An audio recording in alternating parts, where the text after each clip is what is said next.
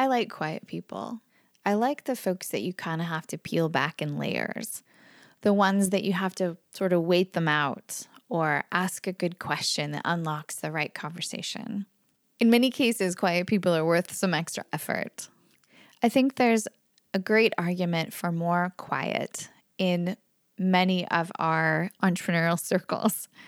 More listening, more waiting, a little bit more of a pause. In today's episode, this is a little bit of a celebration of quiet people. And I make the case for how more quiet could be helpful potentially to you in your business and in your life. This podcast was also recorded on video. So if you would like to watch, YouTube is the place. Like, subscribe, all those things. I'm enjoying YouTube because it is a little bit more interactive than a podcast episode. So it's a great spot for you to leave comments or questions. Let me know what you'd like me to talk more about or less about. Sometimes the comments are a little scary, I'll admit, but I think it's also a really lovely platform for a bit more open discussion than podcasting allows. So please head over there. Another way that you can get some of the content that I'm working on is by signing up for the Zen Founder newsletter. It comes out twice a month. It's short and sweet and designed to be helpful. Well, it's not always sweet. Sometimes it's a little spicy, but in any event, designed to be helpful. It's also a great way to keep up with any events that I'm doing or more information about the coaching services that I and my colleagues offer. Did you know Zen Founder isn't just me? I have a couple of other folks that offer consulting services through Zen Founder, a relationship expert named Brooke Bergman-Parr, and a couple other folks that I tap on when someone's needs are better suited to someone who has expertise that's different than or greater than mine. Give us a holler if we can be helpful, and if I'm not the right person, I will try to find the right person for you. Thanks so much for listening.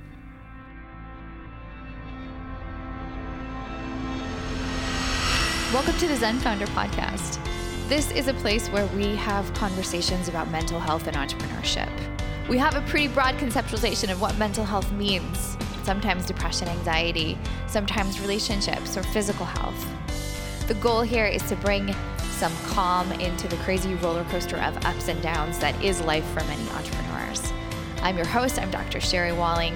I'm a clinical psychologist and an entrepreneur, married to an entrepreneur, live in the world of entrepreneurs, and I'm so pleased that you have joined us for this conversation. The world is so loud.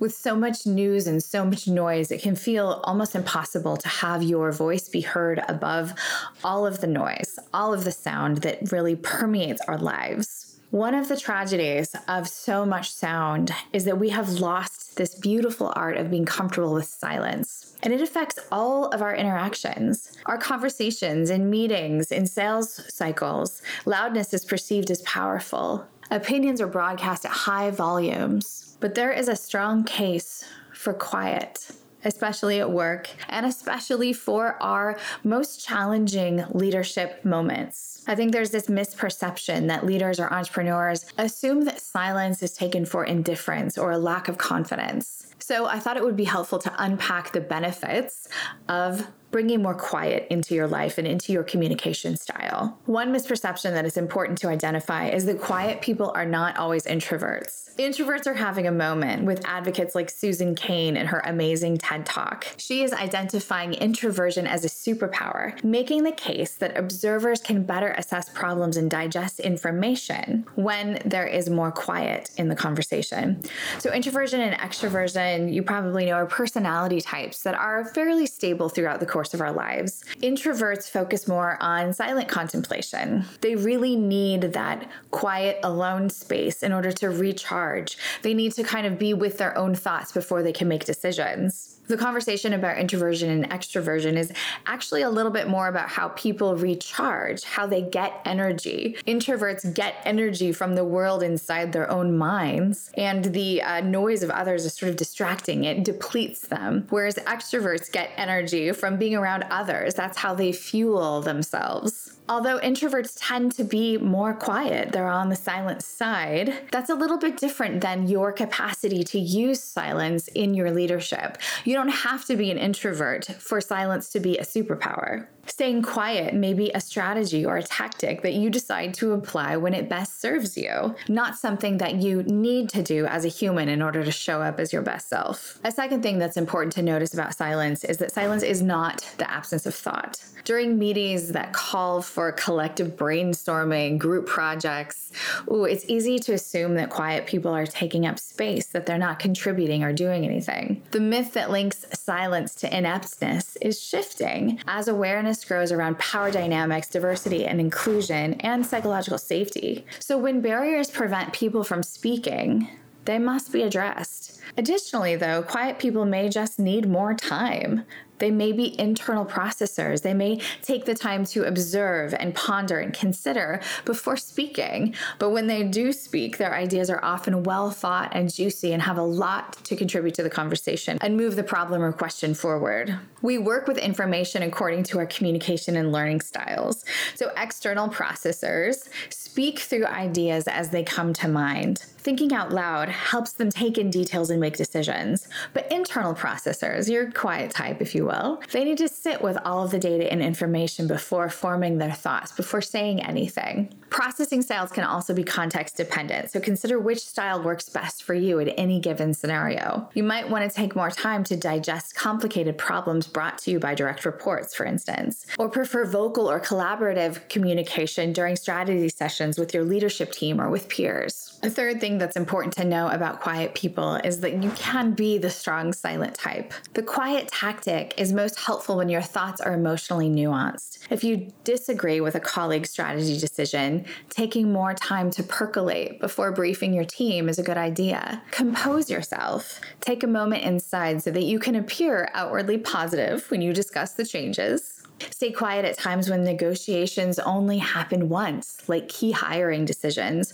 Verbal offers are often tempting when you get along with the interviewee. You want to make it shorthand. You want to make it feel easy. But it's often wise to wait until they've left the review to see the process through. Quiet is also helpful when something upsets you, like a pitch that didn't land as you expected, or rejected requests for a budget increase. Remember the old idiom, it is better to remain silent and thought a fool than to speak and remove all doubt. Silence allows for you to regroup before agreeing to anything prematurely. Finally, it's okay to stay quiet with your team. As a psychologist, I can vouch for this tactic. Often used in quiet psychoanalytic therapy, people often fill in uncomfortable silence, and whatever follows the pause is pretty important. So when leaders wait to speak or react, people on their teams tend to say what they're really thinking, or add context to an earlier point, or clarify something that they've been replaying in their minds. Giving the space for a pause sometimes allows or gives permission for people to say the things that they've been holding, the things that they've been mulling over. Silence is also a part of a sales process. When you leave space after pitching, you get the customer's perspective, reaction, and oftentimes more information about what they really need. This becomes data that you can leverage to close a sale or to better serve your customer. In a time where there's a lot of pressure on leaders and entrepreneurs to be here and there and everywhere, to have a personal brand and be on all social media channels and have their opinions be edgy enough to take up space and garner attention and be the subject of, Twitter threads. The ability to dial in and to be quiet, to listen, to wait, to be internal in your own ability to regulate yourself, your emotional world, and your ability to think through what you really believe and what you think. That's slowing down, pushing the pause, staying quiet until your words and thoughts are really well curated. That can be a superpower. And it stands in stark contrast to the pressure around us. So I find it to be really helpful for our mental health when we value quiet enough to practice it, to let it be important. As a leader, think about quiet in relation to your own work habits. Which scenarios call for listening more than talking? Let me know in the comments. Thanks for subscribing, and feel free to check out zenfounder.com for more of the resources that my team and I have created to make your life easier as an entrepreneur. Thanks for listening. We'll be back in 2 weeks with a new episode of the podcast. In the meantime, feel free to check out zenfounder.com for lots of resources about the kinds of conversations that we have on the podcast. You can get information about working with me, about maybe joining a Zen tribe. It's sort of like a mental health boot camp for entrepreneurs. We also have lots of content on our blog, links to resources in our courses and books for sale. So check us out there, and we hope to provide anything and everything that you might need to make the entrepreneurial life a little bit easier.